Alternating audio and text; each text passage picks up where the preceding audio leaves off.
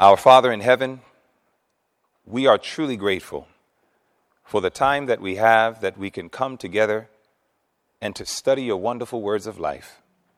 We thank you for allowing us to be here at ASI. And Lord, I don't want to pray just for myself and all those under the sound of my voice, but I want to pray for all the speakers. And I pray that you will truly anoint them with your Holy Spirit, and that everything that would be said and taught would be that which is ordained from the most holy place of the heavenly sanctuary. And Lord, I pray that as we begin to study one with another, send your Holy Spirit.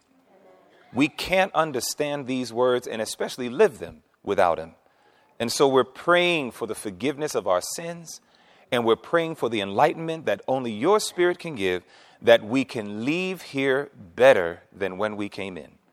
And this is our prayer that we do ask, and thank you for answering. In the worthy and mighty name of Jesus. Amen. If you have your Bibles, which I'm assuming you do, I would like to invite you to turn your Bibles to the book of James chapter 1. I want to establish something. James chapter 1. We're going to James, the first chapter, and I want to establish this right from the beginning because I'm really not here to teach us anything new. If it is new to you, well, that's just happenstance. But it's not so much that I want to startle you with something new. I believe that what we need to do is master that which is old, is to really take heed to the old things that we've been given. And so this is why the Lord impressed my heart to give you James chapter 1. And I want you to see what the Bible says. And if you're there, just let me know by saying amen. Amen. In James chapter 1, look at verse 22. I'm reading from a King James version, and here's what it says.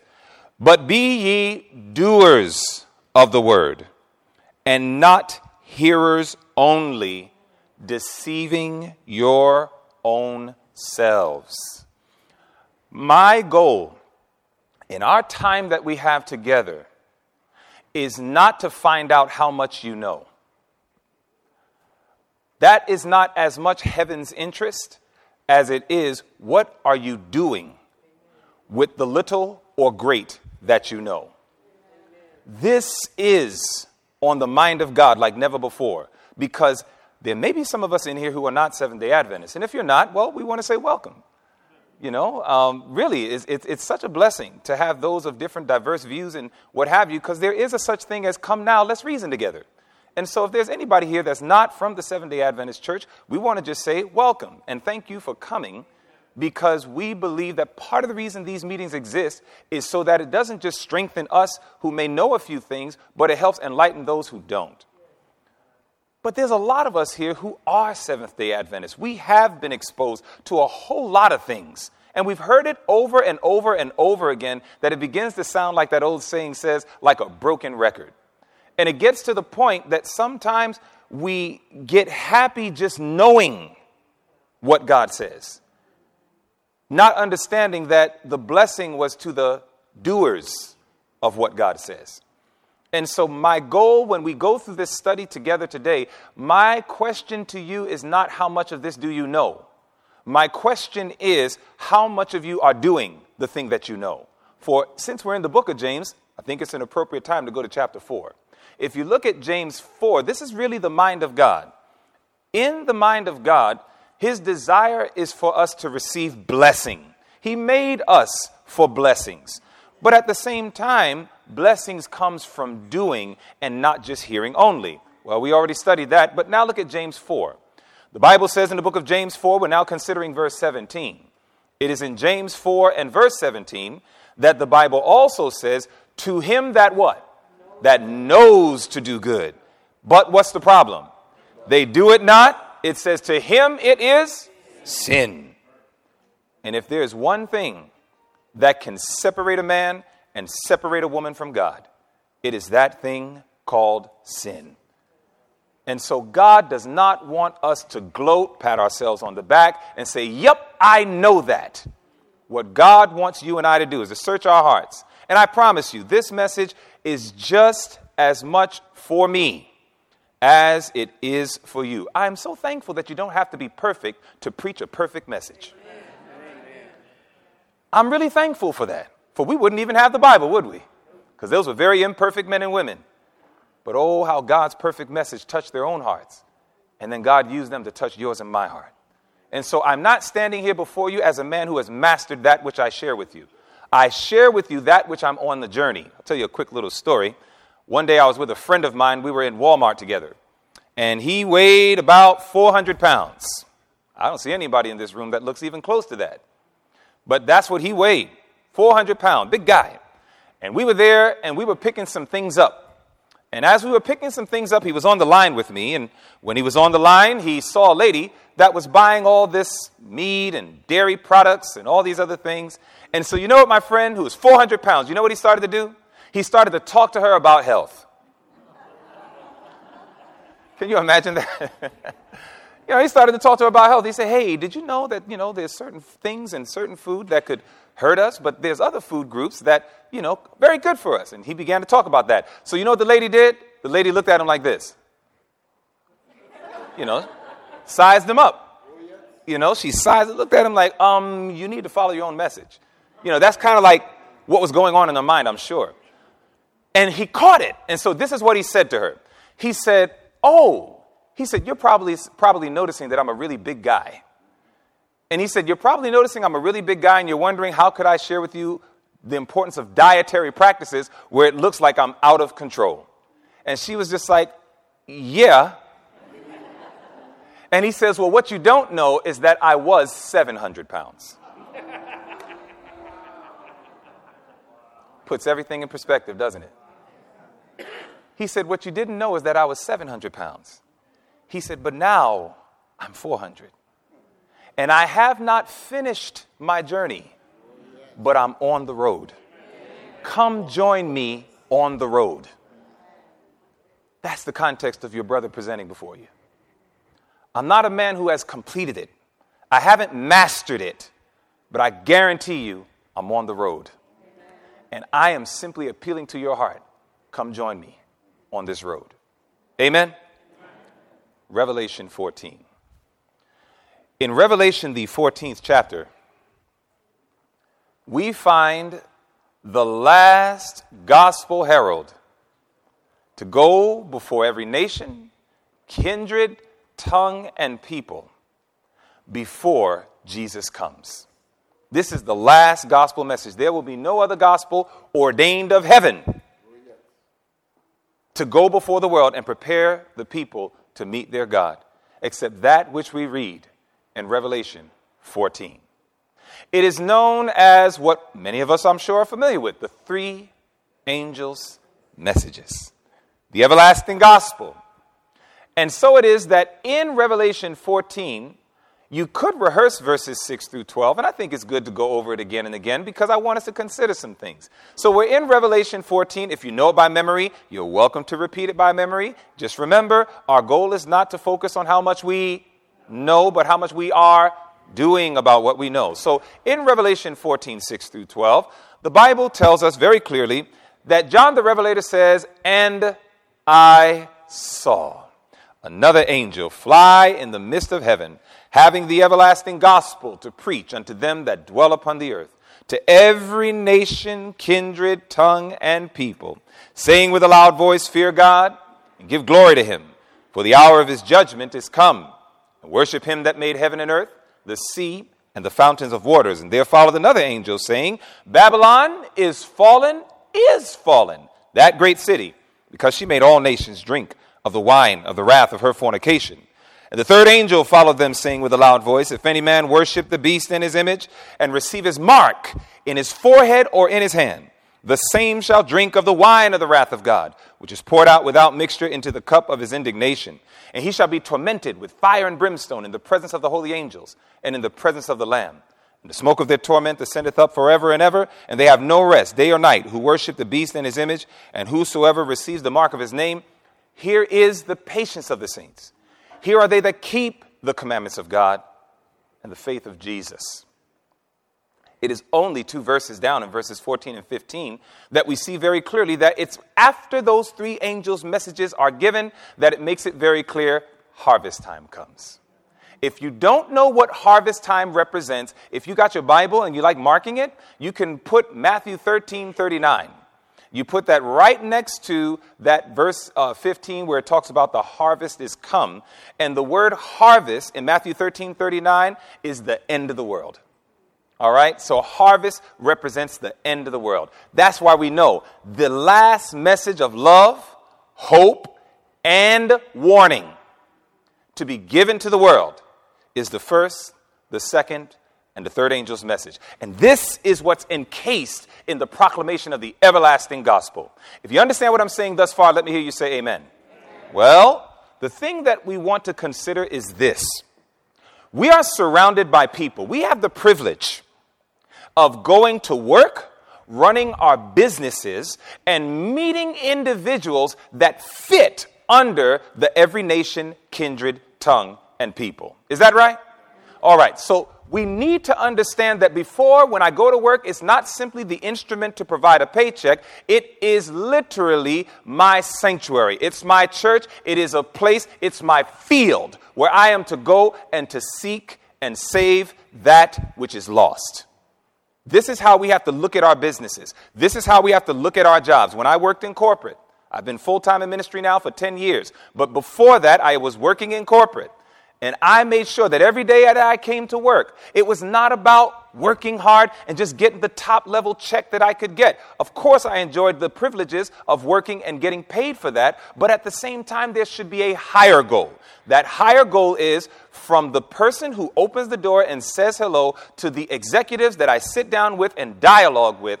All of these individuals are counted amongst the every nation, kindred, tongue, and people that I must reach. That needs to be the mindset. This is in a nutshell of what ASI is seeking to accomplish, is to see how can we bring Christ into the marketplace. How do we reach all these people? Because that's where they are. Now, part of that message that we're called to give is that third angel. In the third angel's message, it's a tough message. You can try to pamper it and fluff it up as much as you try. But if you fluff it too much, what's going to happen is you're going to compromise. At the end of the day, we must understand that the third angel's message is like a cleaver. You know what a butcher uses when he has to separate?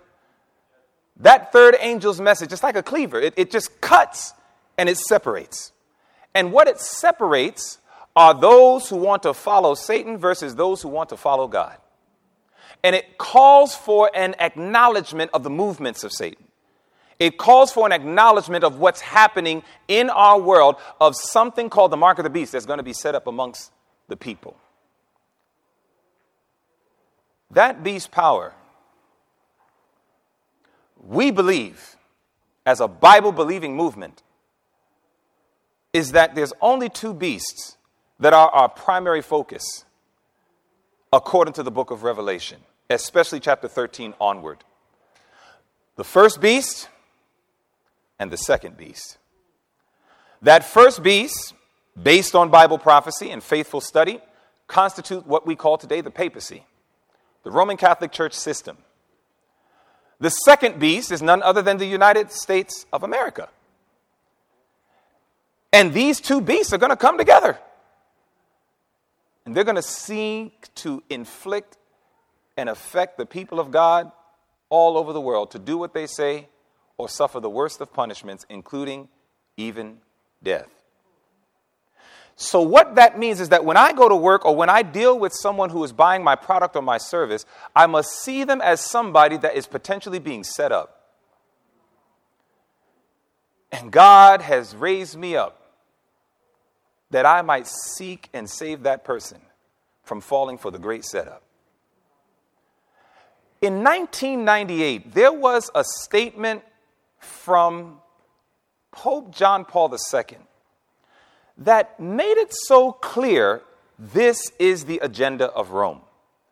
I put it here on the screen. It was entitled Dies Domini. You all can Google this. You can look this up. You can save this. And here's what they said with great clarity. When through the centuries she, talking about the Roman Catholic Church, when through the centuries she has made laws concerning Sunday rest, Sunday laws, it says the church has had in mind above all the work of what? Servants and workers. Certainly not because this work was any less worthy when compared to the spiritual requirements of Sunday observance, but rather because it needed greater regulation to lighten its burdens and thus enable everyone to keep the Lord's Day holy. So what they were saying is the way the Roman Catholic Church would pass Sunday laws in times past is they did not focus so much on the spiritual components. That was not their method. Please listen to what I'm sharing with you. They made it clear it's not our method to have great spiritual emphasis. The way that they would convince people of Sunday laws is they would say, we want to give this to you as a benefit. It'll help lighten your loads. It'll enable you to spend more time with your family. It will put to check the demands of work and commercialization happening in our world. This was the means of how they would pass Sunday laws. Now watch this.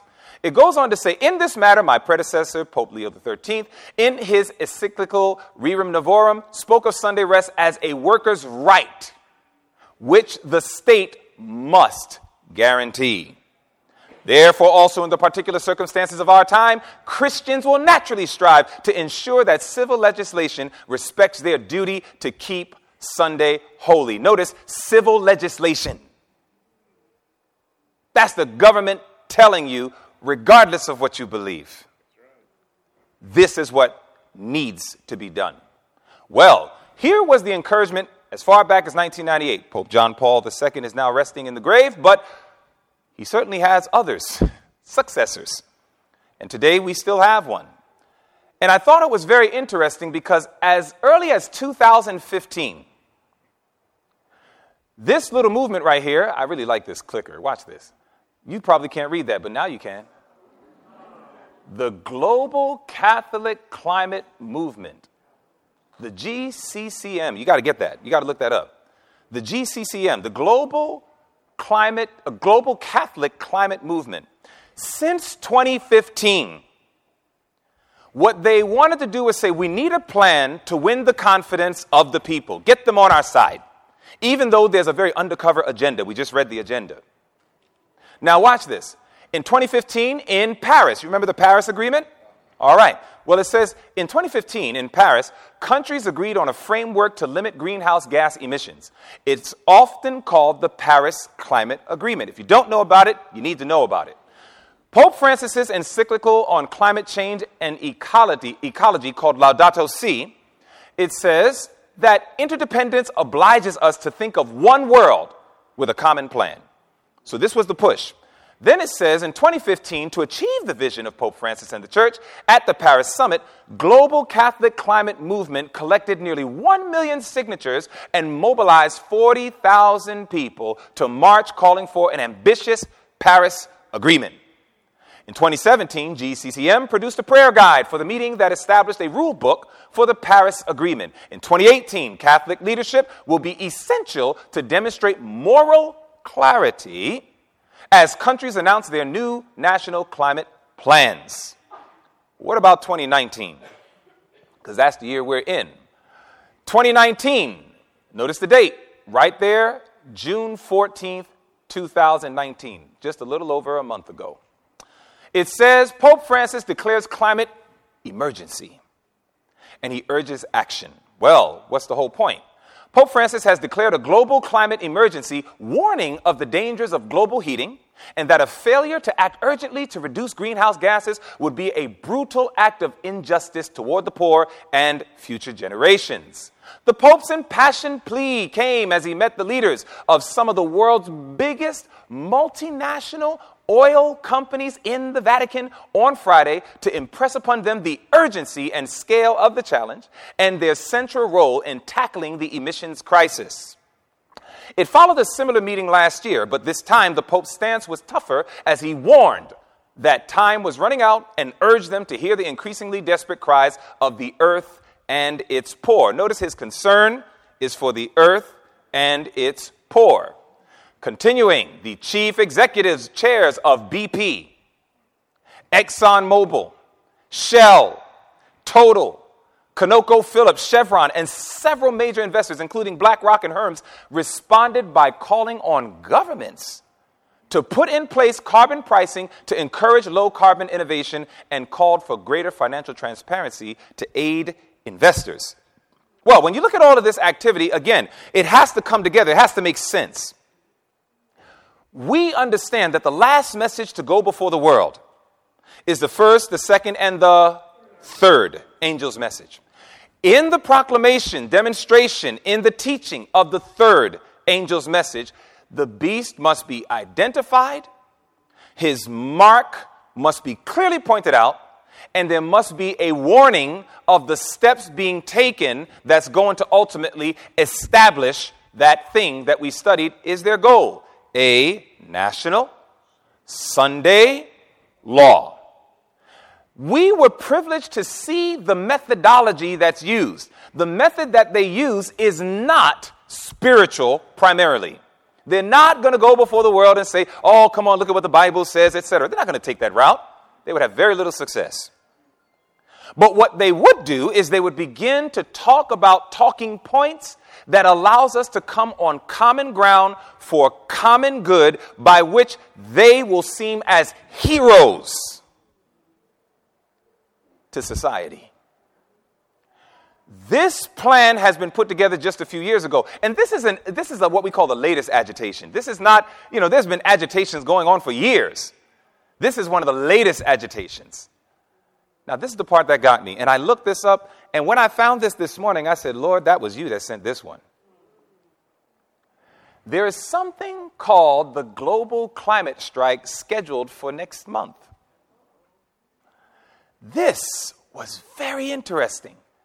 Because again, in the Paris Agreement, there's an urging coming about, hey, global climate issues, we got to address it. There's an urgency.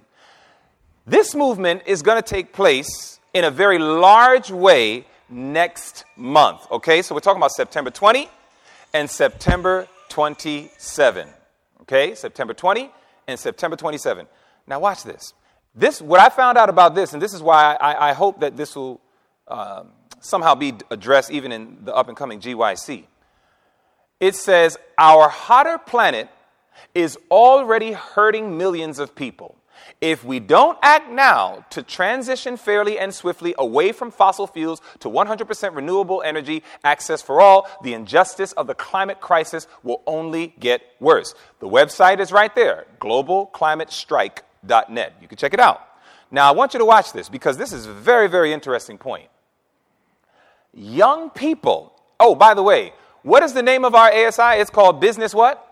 Unusual. Watch this. Young people have woken up much of the world with their powerful Fridays for Future school strikes for the climate.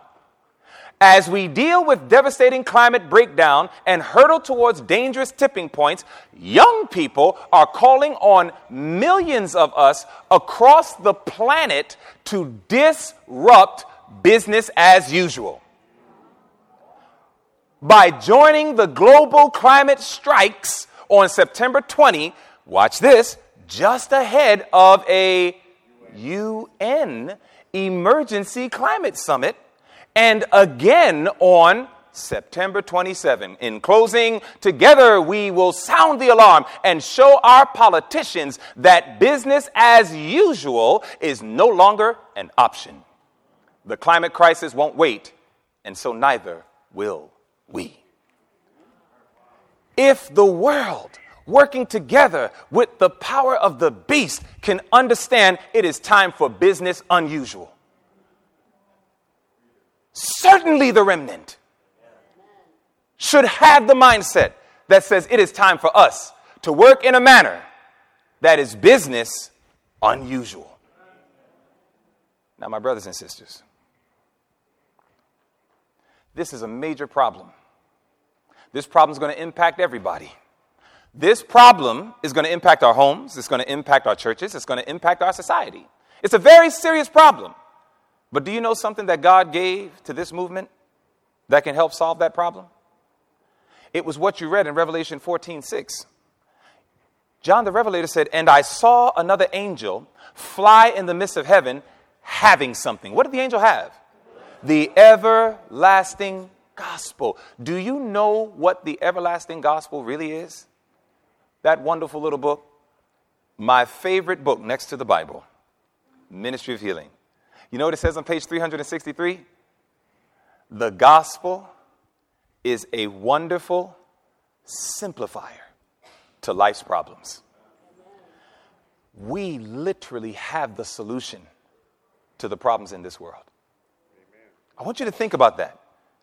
What we've been given from heaven, the understanding that God has blessed us with, when we read our Bibles, you see, we don't have a common understanding of the Bible. We have an extremely powerful understanding of the Bible. God gave us the Bible, but, God sees that spiritually speaking, his people need bifocals. When you think of bifocals, you think about that extra lens. And what God gave us is he gave us the Bible, and he gave us a wonderful extra lens that helps make clearer what the Bible was already saying. If you don't understand things about education, God gave us the Bible and a book called Education. If you don't understand things about diet, God gave us the Bible and he gave us counsels on diets and foods. If you don't understand things as it relates to the home, God gave us the Bible and Adventist Home. If you don't know how to work with your children, God gave us the Bible and he gave us child guidance. You don't know how to work with your youth, he gave us the Bible and messages to young people. You don't know how to deal with problems in the church, God gave us the Bible and the 9 volumes of testimonies for the church. I mean, if you really think about it, we are an incredibly rich and blessed people. We know how to solve problems. We really do. We have the knowledge. But what are we doing with it? You see, the reality is the gospel is a wonderful simplifier of life's problems, but we have, family, a very serious problem.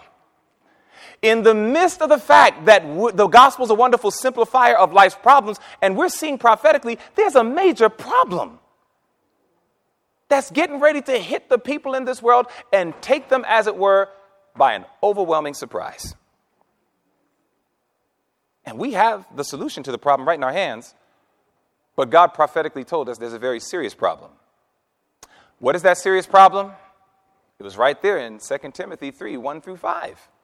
It says, this know also that in the last days, 2 Timothy 3, 1 through 5, this know also that in the last days perilous times shall come. For men shall be lovers of their own selves, covetous, boasters, proud, blasphemers, disobedient to parents, unthankful, unholy, without natural affection, truce breakers, false accusers, incontinent, fierce, despisers of those that are good, traitors, heady, high-minded, lovers of pleasure more than lovers of God. And then it says, having a form of godliness, but denying the power thereof. And from such turn away. This is the prophetic picture that God has given to us, that in the last days, with all of these agitations, when the need for problem solving is going to be at its highest, God raised us up to be an instrument in his hand to provide the solution to life's problems. But the problem is, God also prophesied that amongst us, our religion was going to dumb down to a form. It was going to get to a point that we were just kind of used to showing up at church, even though we hardly listen to the sermons anymore. That when we go to church, we're kind of like one person, but then when we go home, we're different people. Standards would be lifted up on some areas, but standards would be compromised on other areas. God foresaw my people are going to become comfortable with just having a form of godliness. And in that, God says there will be no power to solve the problems that are in this world. What are we going to do about that? Well, I think we need to understand a secret of how we can live a life that we can get some real power. Because I wanted to show you why we need to have real power. Because we're going up against things that human power is not going to be enough to defeat it. Amen. The Bible promised us in Acts 1 and verse 8, but you shall receive power. God already promised it. You shall receive power. After that, the Holy Ghost is come upon you, and you shall be witnesses unto me, both in Jerusalem and in all Judea and in Samaria and unto the uttermost parts of the earth. That sounds just like that 3 angels' messages. every nation, kindred, tongue, and people. God says, you're going to get that power. That power was none other than the Holy Spirit. Is that right? Amen. But you know what's interesting? When you look at the life of Jesus, Jesus had that very power that he wants to give to you and I. When you study the Bible carefully, Jesus was filled with the Holy Spirit. Isn't that right? You remember this? Luke 1 and verse 35.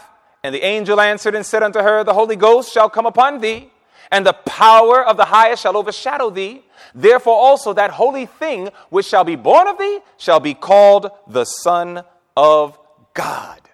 So God promised Jesus is going to have power. How is he going to have that power? The Holy Ghost is going to come upon him. We need that Spirit. And we know that Jesus got it because this is talking about before he was even born. But by the time he was an adult and of full age, here's the testimony of Scripture. In Acts 10 and verse 38, it says how God anointed Jesus of Nazareth with the Holy Ghost and with what else? Power. Who went about doing good and healing all that were oppressed of the devil, for God was with him. This is the testimony God wants to have for you. God wants to anoint us with the Holy Ghost. He wants us to have power. And he wants us to go about in your business, in your workplace, in your school. He wants us to go about doing good.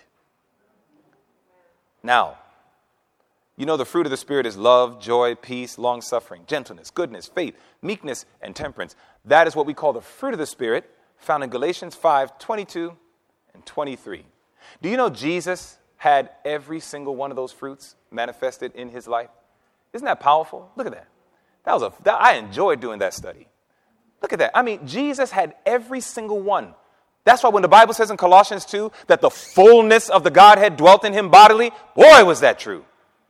Jesus was a man that was walking love. He had joy. He had so much joy, he left it behind for us to partake. My joy I leave with you. Remember that? My peace I leave with you. Now watch this. Jesus had peace. He was long-suffering. He was very, very gentle. He was good. He's our source of faith. He was meek, and he was most definitely temperate. Christ, our pattern man. The one whom we are called to imitate. The one whom we are called to reflect. Jesus. I want to encourage you. Appreciate ministers. Appreciate gospel workers. But don't emulate them. Don't get to a point where you're trying to become like them. Be like Jesus. He's so much more attractive. He's so much more powerful. And don't think that preaching words makes a man powerful. It's the whole life. In fact, I'm going to build on that. One day Jesus is going around and he's just saying things. And I want to show you the clear testimony because what you see in Jesus is what should be seen in us. The Bible says in Luke 4 and verse 32, and they were astonished at his doctrine, for his word was with power. When's the last time somebody was astonished at your doctrine? When's the last time somebody could say, man, just the way that you express the gospel, my heart cannot resist it. This is the impact that Jesus would have with his words. His words were with power. Look at another word for, words, but here it is. For he taught them as one having authority and not as the scribes. I mean, Jesus' teachings, there was something additional to his words. Jesus' words were so powerful, my brothers and sisters, that when the officers were sent to arrest him, they couldn't. And when they came back, the best excuse they could come up with was, never a man spake like this man. I mean, you got to put your mind in the text sometimes. Never a man spoke like this man spoke. What was it that gave Jesus so much power? Because this is what we're going to need to help reach those precious souls that are absolutely walking in darkness. We're going to need this power. It's not intellect. You know, my friend Narlin Edwards gave an awesome sermon several weeks ago. He gave a sermon, and the sermon wasn't, I don't remember the title, but he made a point. He said, facts don't change people. And I said, man, that's true. And he used the best example in the world. I don't know if you heard of that burger joint called Heart Attack Grill. I think it's in Las Vegas. And he just went into how the man literally carries in his restaurant the ashes of a man who was eating one of his heart attack burgers in his restaurant and died right at the table. He literally displays the man's ashes and helps the people understand, you do understand that after eating our food, this can happen to you. They present all the facts of the grease, the fat, the blood, and all the things that will happen to you. You have to pay for your food before you even order, because they're not sure if you're going to drop dead and not pay for your food. So literally, I wish this was a joke. This is a true story. There's a restaurant that exists. And the people literally come there fully understanding, I can die. They have a burger called triple bypass burger. So what's the point? The point is very simple. If facts could change people, that restaurant should not be so super successful. Because he's presenting all the facts. But it's not changing the people. The point is very simple, family. We need something even more than intellect. Intellectual genius has its place, don't get me wrong. It's involved in the process of winning souls, but it's not the source. And so Jesus had something more than mere intellectual acumen. He had something more than just the ability to explain things with excellent oratory. He had something more than that, and I want you to see what he had. Inspiration makes it clear. The officers who were sent to Jesus came back with the report. Never a man spoke as he spoke, but the reason for this was never a man lived as he lived. Then it says, had his life been other than it was, he could not have spoken as he did. His words bore with them a convincing power. Why? Because they came from a heart pure and holy, full of love and sympathy, benevolence and truth. Family, let's face it. Do you mind if I could be very real with you? Is that all right? I mean, that's the only way I know how to preach and teach. I'm very real with people because I think the hour's very late and we have no time to play games and do any acting around and dancing. I'm a former dancer. I'm not a present dancer. You understand that? Family, we know it's possible right now to shake a man's hand or shake a woman's hand and have a thought in our head that says, I wish you weren't here. We know how to do that, don't we? We know how to shake somebody's hands and say, hey, good to see you. When we know, I wish I didn't see you. We know how to quietly harbor things in the heart and act like something that's absolutely not true. We do this with family members. Oh, man, we definitely do it with church brethren. And we do it with co-workers and all these things. This was not him. It says from his heart, he was full. When you're full of something, there's no room for anything else. It says his heart was full of love, sympathy, benevolence, and truth. He really learned how to love absolutely ungodly, unlovable people. And that's why I believe that's the final test for God's people. I firmly believe with all of my heart, God is waiting for us to have a love and unity like he has with the Father. And once we have that, the angels can let go of the winds and let the whole final crisis break loose. Because we're watching all these agitations happening in our world right now. We're seeing a lot of stuff going on that, yes, it could be scary to those who don't know Jesus. But it should not cause a fear in our heart. We have nothing to fear for the future, except as we forget the way the Lord has led us and his teachings in our past history. So the reality is that we need to come in contact with ourselves and say, Lord, why do I lack convincing power? Why is it that I don't even have enough power to overcome my own issues? I remember one teacher, he said, and he was a powerful teacher. He taught Mark Finley and Doug Batchelor and many others. His name was W.D. Frazee. He said, you want to know what a true medical missionary is? And Elder Frazee said, when a man and a woman knows how to solve their own problems, then they can know how to solve other people's problems. I like that. That's simple, isn't it? That's what the gospel always should be, simple. The gospel is a wonderful simplifier of life's problems. When you and I learn how to solve our own problems, then we can go ahead and help other people solve their problems.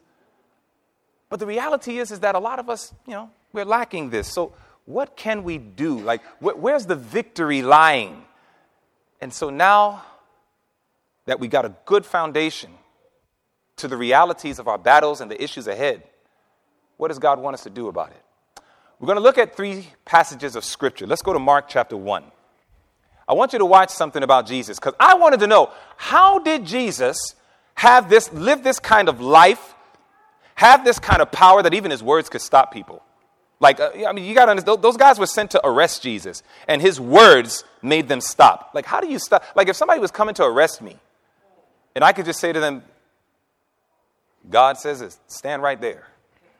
And that brother just, he just stops, and he just looks at his partner and, all right, well, let's go. And then he just walks away. That's exactly what happened with Christ. Like, he could stop aggressive men who are about to arrest him just by his words. You shall look for me, but you won't be able to find me, for where I'm going, you cannot go. And that was enough for them to say, guys, let's abandon this mission. And they turned. That's some power. What was it that helped Jesus? I want you to look at this. Mark 1 and verse 35. This is the secret. I'm letting you in on the secret right now.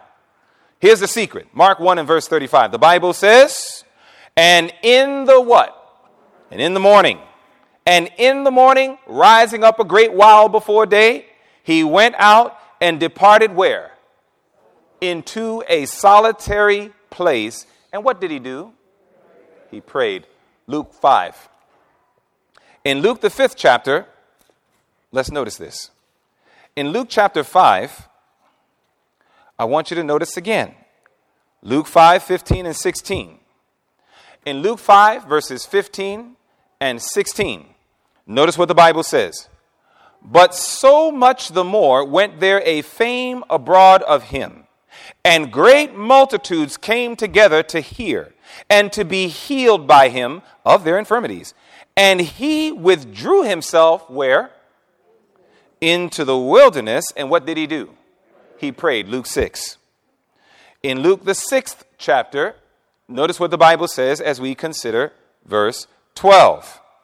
In Luke 6 and verse 12, the Bible goes on to say, and it came to pass in those days that he went out into where?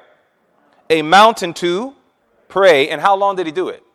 All night in prayer to God. Let's recap. We started our message understanding the blessing does not belong to the hearers of the word, but to the doers of the word. It's not about what you know, it's about what you and I are doing with what we know. Is that right? After that, we then considered James 4:17, which helps us to understand the depth of knowing and not doing. For the Bible says, to him that knows to do good and doesn't do it, to him it is sin. So it's a really, really dangerous thing when we know the right things to do, but we don't do it. Okay? That's clear.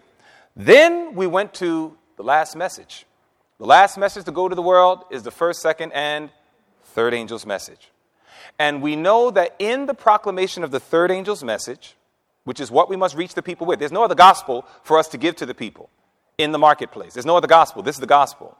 So when we get to that third angel, we have to identify this beast and the mark and all these other things.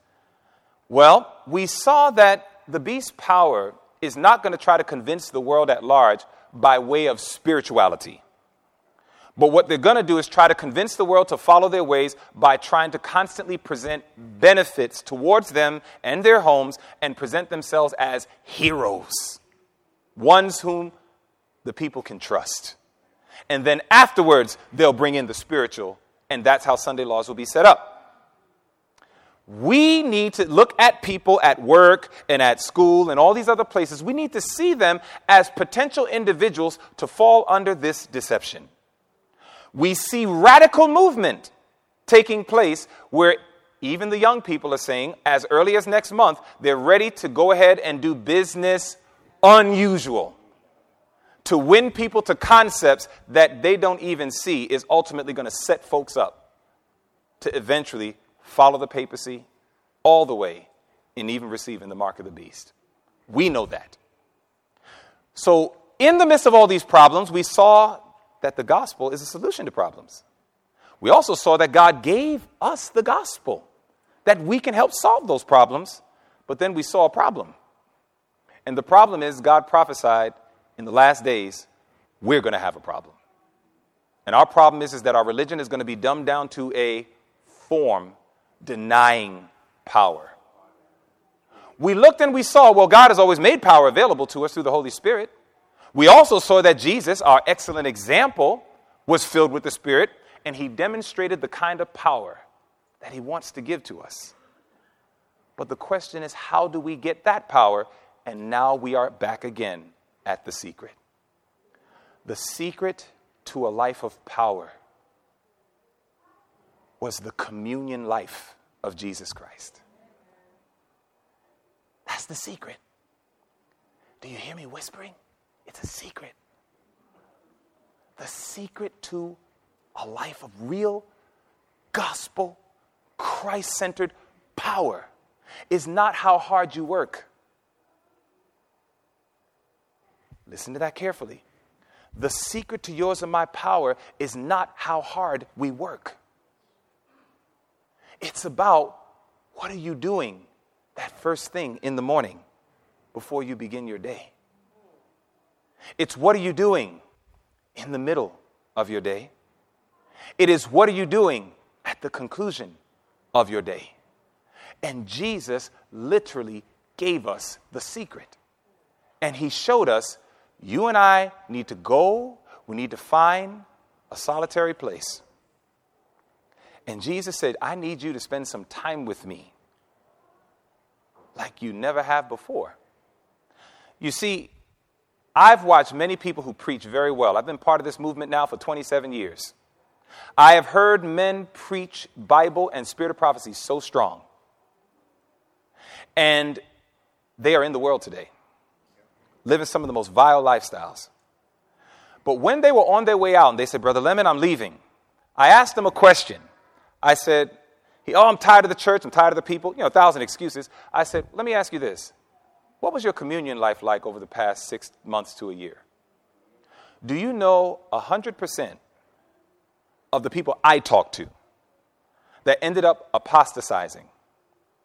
One of the very foundational problems was their devotional life became very weak, very traditional, very routine, very shallow, no heart in it whatsoever. Their communion life was grossly compromised. I know people who used to practice all the reforms. This church is such an interesting church. It is God's church. When I see the things I say, I say, boy, this is God's church. Because God already said all the things that's going to happen, and it's happening to a T. I can remember people who used to practice dress reform. They used to practice health reform. They used to believe in out of the city, into the country. They used to believe a lot of those unique features of our message. Today, their skirts are high, their cleavage is low. The brothers are looking like they're coming off of a fashion road show. They make all the reasons in the world. Oh, this is why we have to live in the cities. And they make up every reason of why they do what they do. And they abandon all of those teachings. Now, those teachings did not change. They claim enlightenment. But when I ask them, well, where's the enlightenment? They have no true foundation for their so-called enlightenment. And then I begin to ask them, tell me about your devotional life. What's your communion life like? Walk me through what you do when you wake up in the morning before you start your day. And again, I find the connection. Weak, shallow, very quick, very surface. That's nothing like what Jesus did. This is about as clear as it gets for me, family. I want you to notice what inspiration says. The Savior's life on earth was a life of communion with nature and with God. Notice what it says next. In this communion, he revealed for us the secret of a life of power. Ministry of Healing, page 51. Jesus wanted us to understand, where did I get all the energy to resist those Pharisees? Where did I get all this energy to heal the sick when everybody else? He would often tell the disciples, you guys go and rest a while, but that was not so for him. He would keep working. And when he was finished, and those Pharisees was wearing him down, and those people with all their needs was wearing him down, you read it in Luke 6, Jesus would go into a solitary place. And I want you to notice that each of those solitary places was always nature. Isn't that what we read? Yep. He always went in nature, and he would spend time with God, either to get charged or to get recharged. I am meeting people in our church that are holding very high and responsible positions, and they're losing their fire or it's getting dumbed down to a very, very common form. Neither of those fits Jesus. Jesus came every day bursting with a brand new zeal. Because there was one thing Jesus would not compromise. It was his time with God. Amen.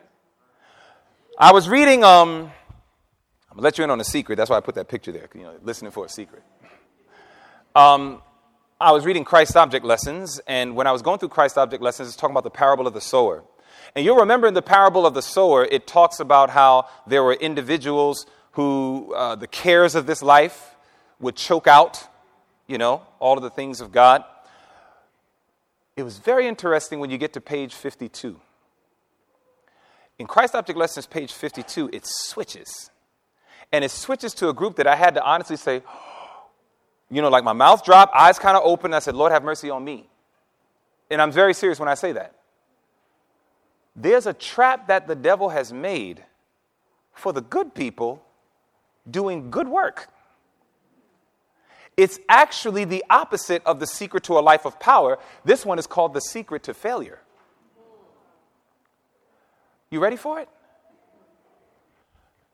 She describes this other class, not the ones who are being choked out by business ventures and all these other things. She says they are working for others' good. Isn't that good? They're working for people's good. It says their duties are pressing, their responsibilities are many, and they allow their labor to do something terrible, to crowd out devotion. Does anybody in this room know what I'm talking about? You're very busy doing good.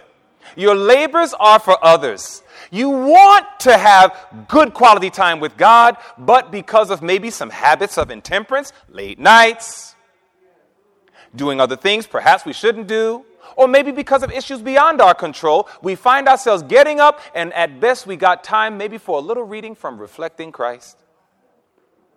This Day with God.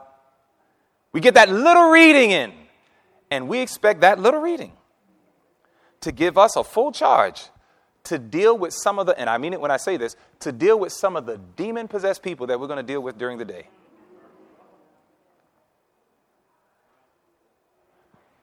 They are working for others' good. Their duties are pressing. Their responsibilities are many, and they allow their labor to crowd out devotion. Notice, communion with God through prayer and a study of his word is neglected. Here is one of the chief secrets of failure in Christian work. Chief secret. We don't have any power. And when we don't have power, we lean on intellect. We lean on prestige. We lean on position. We lean on whatever earthly, external, what appears to be reason you should listen to me, rather than the anointing of God's Spirit. This has happened to me so many times.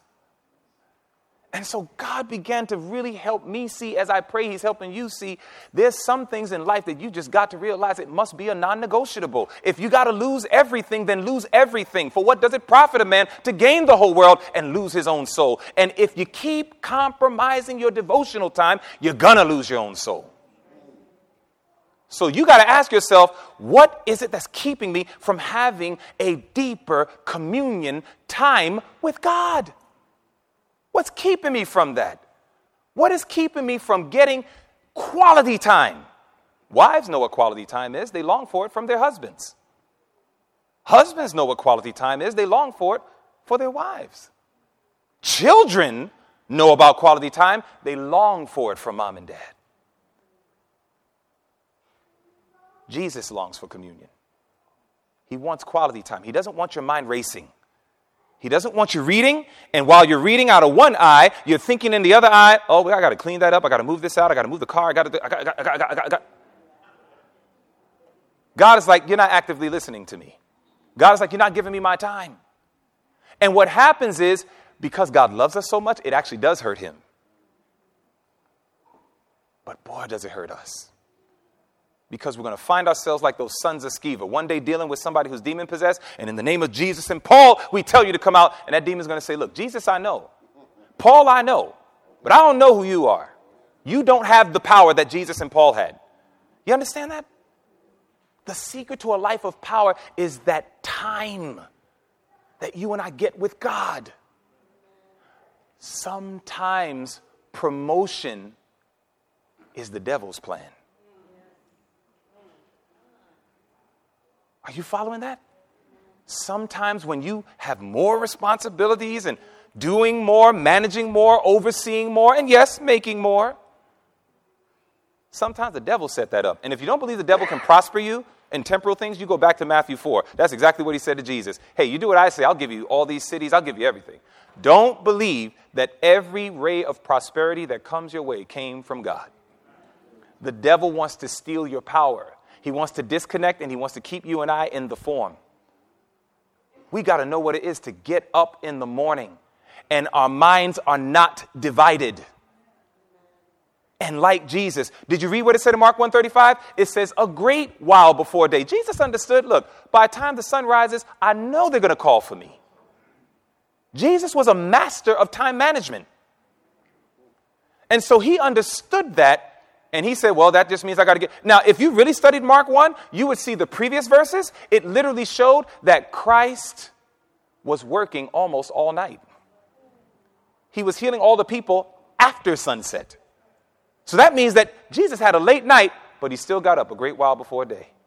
What Jesus was trying to introduce to you and I is the prioritization of communion with God. Don't let anything get in the way. It'll steal your power. Now, the part that really got me was, why nature? That was a very intentional statement, wasn't it? It literally said that. It said communion with God in nature. So I'm like, what's that all about? What is the reason that Christ would go in nature? Because that was the twofold example. Getting up early in the morning, solitary place, communion with God and with nature. That's what it said. Why nature? Well, there are obvious reasons on a physical sense. Early in the morning, especially if you're surrounded by the scenes of nature, it's a very beautiful time. The air is very crisp and fresh, more than likely, especially, again, if you're surrounded by nature, country environments, mountain environments, things of that nature. If you're privileged to be around that, oh, that's awesome. But sometimes, even if you have a backyard, it's all right to just take your chair and to go out in your backyard. If you got a little garden plot, just take your chair and put it in front of the garden plot. You know what I'm saying? But watch this. Why nature? You see, an evergreen tree. What is the lesson we learn from the evergreen tree? Unchanging. Doesn't matter what the weather is. Unchanging. Every time we're in nature and we behold that evergreen tree, God wanted us to remember, I am the Lord and I don't change. Sometimes in the morning we're wondering, God, are you there? God, did you really mean what you said? But once our eyes lift up and look at that evergreen tree, God says, as faithful as that tree is to maintaining its green, God says, magnify that times infinity. And that's how faithful I am to being who I said I am. That's why God says, you want to know my name? I am that I am. I don't change. Every time we get surrounded by the scenes of nature, nature has a way of reminding us of who we're talking to. How about this one? That's Malachi 3:6. The mountains and the hills. Those represent a place of safety and help. You'll remember that the Bible shows us very clearly in Psalms 121, 1 and 2. I will lift up mine eyes unto the hills, from whence comes my help. My help cometh from the Lord, which made heaven and earth. When we have worship with God in nature, when we are surrounded by those scenes, every time we see those hills, when we see those mountains, we can remember as it was a place of refuge for David running from Saul. So it is that God is my refuge. God will provide help to me in my greatest times of need. How about a rock? The rock represented fortress and strength. So it is. And he said, the Lord is my rock and my fortress and my deliverer. I'm trying to tell you that we go through very real battles. Every day when we pray, we need strength, we need wisdom, we need knowledge, we need power. We ask for blessings. These are all the things we look for when we get up in the morning and have a little bit of prayer time with God. God says, the reason why I want you to have communion with me as much as is practical and possible. God says, go outside. Do it in nature. Imitate fully the communion life of Jesus. And when you do that, there are blessings that comes. How about this one? Flowers. When you're out in nature, that's where every time you look at those flowers, that gives you a picture of God's love and care. Think about it. The Bible's clear. I am, this is God talking, I am the rose of Sharon and the lily of the valleys. As the lily among thorns, so is my love among daughters. The lily was to be representative of God's love towards us. So whenever we saw the beauty of those flowers, it was to remind us of God's incredible loving care towards you and towards me. That's why the Bible also goes on to say, you remember in Matthew 6, consider the lilies of the field, how they grow. They toil not, neither do they spin. Shall he not much more clothe you? God literally says the more you have communion with him in nature, you will find less and less reason to have so much perplexities in our lives as we have. It was a secret. God says, that's why I did it. I left this for you as my people. The sun, of course, healing, right? You remember what Malachi says? But unto you that fear my name shall the Son of Righteousness, S-U-N, of righteousness, arise with healing in his wings, and you shall go forth and grow up as calves of the stall. Malachi 4 and verse 2. I don't know about you, but there's nothing sweeter. I've had this happen to me. Sometimes I go outside and I have my communion with God. Sitting on a tree or something like that, whatever, you got trees that fall or whatever, and I make it my seat. I'm like, well, the fall is my blessing. So I'll go ahead and I'll sit on that seat, have my Bible out, have my other books, and I'm out there in nature. And I'm talking to God, and God speaks to me. And sometimes, I love it whenever this happens, sometimes I'm in an intense moment. I'm reading his word, and I'm like, Lord, can you really apply this in my life? And then as I'm reading, all of a sudden, whoosh, the ray of the sun literally hits me right on my face. And it's like when that ray of the sun hits me right on my face, it just reminds me of that Son of Righteousness. That God says, as the beam of the sun lights up so much of the planet, I had a ray just for you, Dwayne. God says, that's how much I care about you.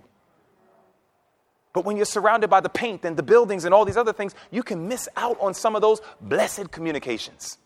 You understand that? The sky. Hard not to see that one. In the sky, God's mercy, faithfulness, and strength. Well, the Bible says, thy mercy, Psalms 36:5, Psalm 68 and verse 34.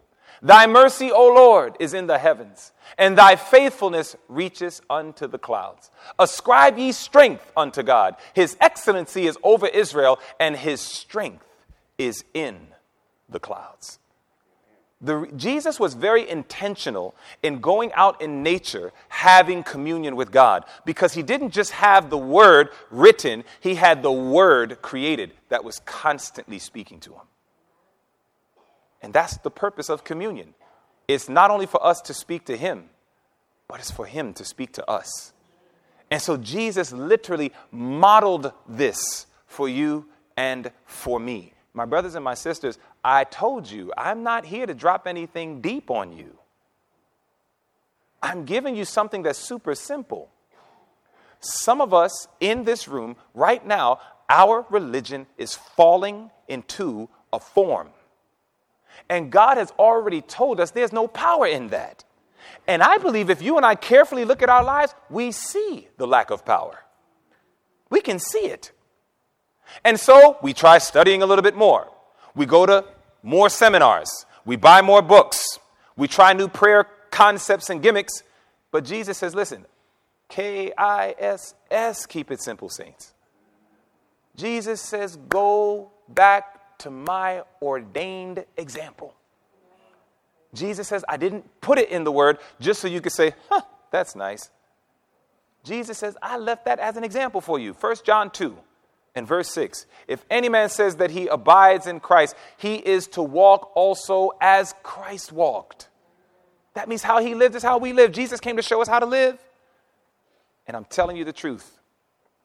The more that you and I focus on getting that communion life right, every morning, you need to write out the time that best fits you and your schedule, and you must put it on your phone, on your Apple Watch, or whatever you got. You need to be able to say, no more compromise. No more compromise. 4 times a day, my phone, my iPad, my computer, and even my Apple Watch puts up one of my favorite quotes in the writings of Ellen White. Gospel Workers, page 204. What a man is has greater influence than what he says. And I put reminders in. So just throughout the day, I'm minding my business or whatever, and ding, that thing goes off, and it just reminds me, Dwayne, remember, what a man is has greater influence than what he says. And I find myself going into prayer. Lord, help me to remember it's who I am and not even so much what I do that you truly find valuable in your sight. God wants you to be what you say you are. We teach very high and holy principles to people, family. It's time we start living it. And this is like the ABCs. Morning devotion. Set the time. When you set the time, guard it. Guard it, brothers and sisters. Let nothing get in the way. But then Jesus also showed us, after a hard day's work, don't just simply, all right, and then go to bed. Christ says, go back to God. Get a recharge. Assess your day. Find out your failures and work to make sure that they never happen again. Find out your successes. Try to work to make that your constant. And what you and I are learning to do is exactly what the psalmist said in Psalms 55 and verse 17. Evening, morning, and at noon will I pray and cry aloud in the blessed promise, he will hear my voice. I'll give you this final little statement here, and then we can close it out.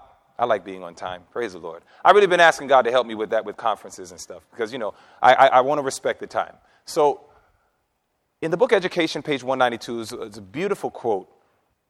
As the student of the Bible beholds the Redeemer, there is awakened in the soul the mysterious power of faith, adoration, and love. It says, upon the vision of Christ, the gaze is fixed, and the beholder grows into the likeness of that which he adores. This is my encouragement to you. Take your eyes off of man. Fix your eyes on Jesus. A beautiful concept for your devotional life. When you get up in the morning, make a full surrender of your heart, your will to God. Lord, today, not my will, your will be done. Full surrender. Whatever way you direct, I will follow your leading. Number 2, confess and forsake all known sin. You see all the accommodating verses. Confess and forsake all known sin. Whatever you know that's going on in your life that you know this is not something that pleases God. I know that this is wrong. Lord, I confess this. I acknowledge this. By your grace, I am turning away from it. Do not consult your feelings. God never asked you to do that. God says, choose to do it. I will give you the feelings for it. Number 3, exercise faith in the charge you receive from his word, regardless of feelings. If God tells you from his word that I want you to exercise more kindness today, I want you to do more self-sacrificial service, whatever it may be, then you go ahead and you exercise it. And you say, Lord, I trust your word. I act on your word.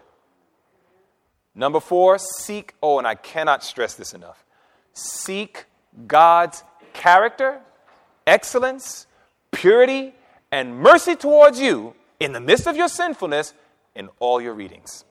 Always look for it. This will help keep you humble. Preachers have a big problem with this. The devil's always telling us how great, smart, and ingenious we are and unique and all this other stuff. And when we compare ourselves to Christ, we go through immediate humility.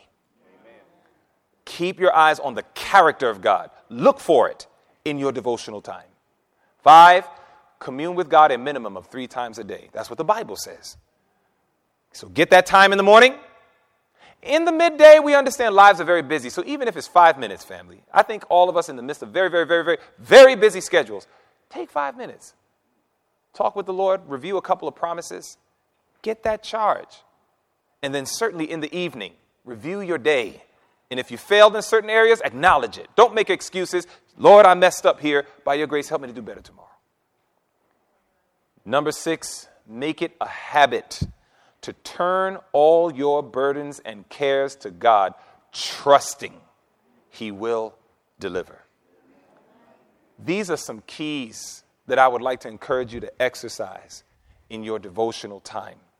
And you will find that as you do this day by day, your communion will get more and more sweet. Let us remember that opening verse.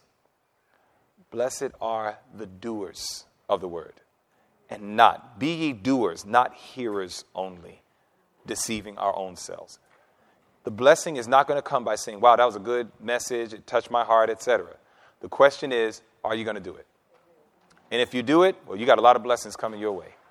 And then you'll be a blessing to a lot of people that really need it in these last moments in Earth's history. How many of us are willing to say, Lord, by your grace, the communion life of Jesus will be mine? Could I see your hands go up? Oh, man, that's beautiful. Boy, I wish I had my camera. I'd love to take a picture of that. That looked beautiful. That just looked beautiful. Let's seal our decision in prayer. Let's pray. Our loving Father, we thank you so much, Lord. We got a lot of problems in this world, but we are eternally grateful that Christ came to show us the solution. And we need power to overcome the things that challenge us internally, in our homes, in our churches, and most certainly what's coming in this world that's going to take the majority of the people as an overwhelming surprise. I pray, help us to learn from Jesus. It was not just all the things he did during the day, but it was especially what he chose to do in the morning and in the evening in the solitary place. Lord, let this be a new wave of lifestyle for us. And may we experience the secret to a life of power and overcome the wicked secret to failure in Christian work. This is our prayer we ask. In Jesus' name, amen. This media was produced by Audioverse for ASI, Adventist Layman's Services and Industries. If you would like to learn more about ASI, please visit www.asiministries.org. Or if you would like to listen to more free online sermons, please visit www.audioverse.org.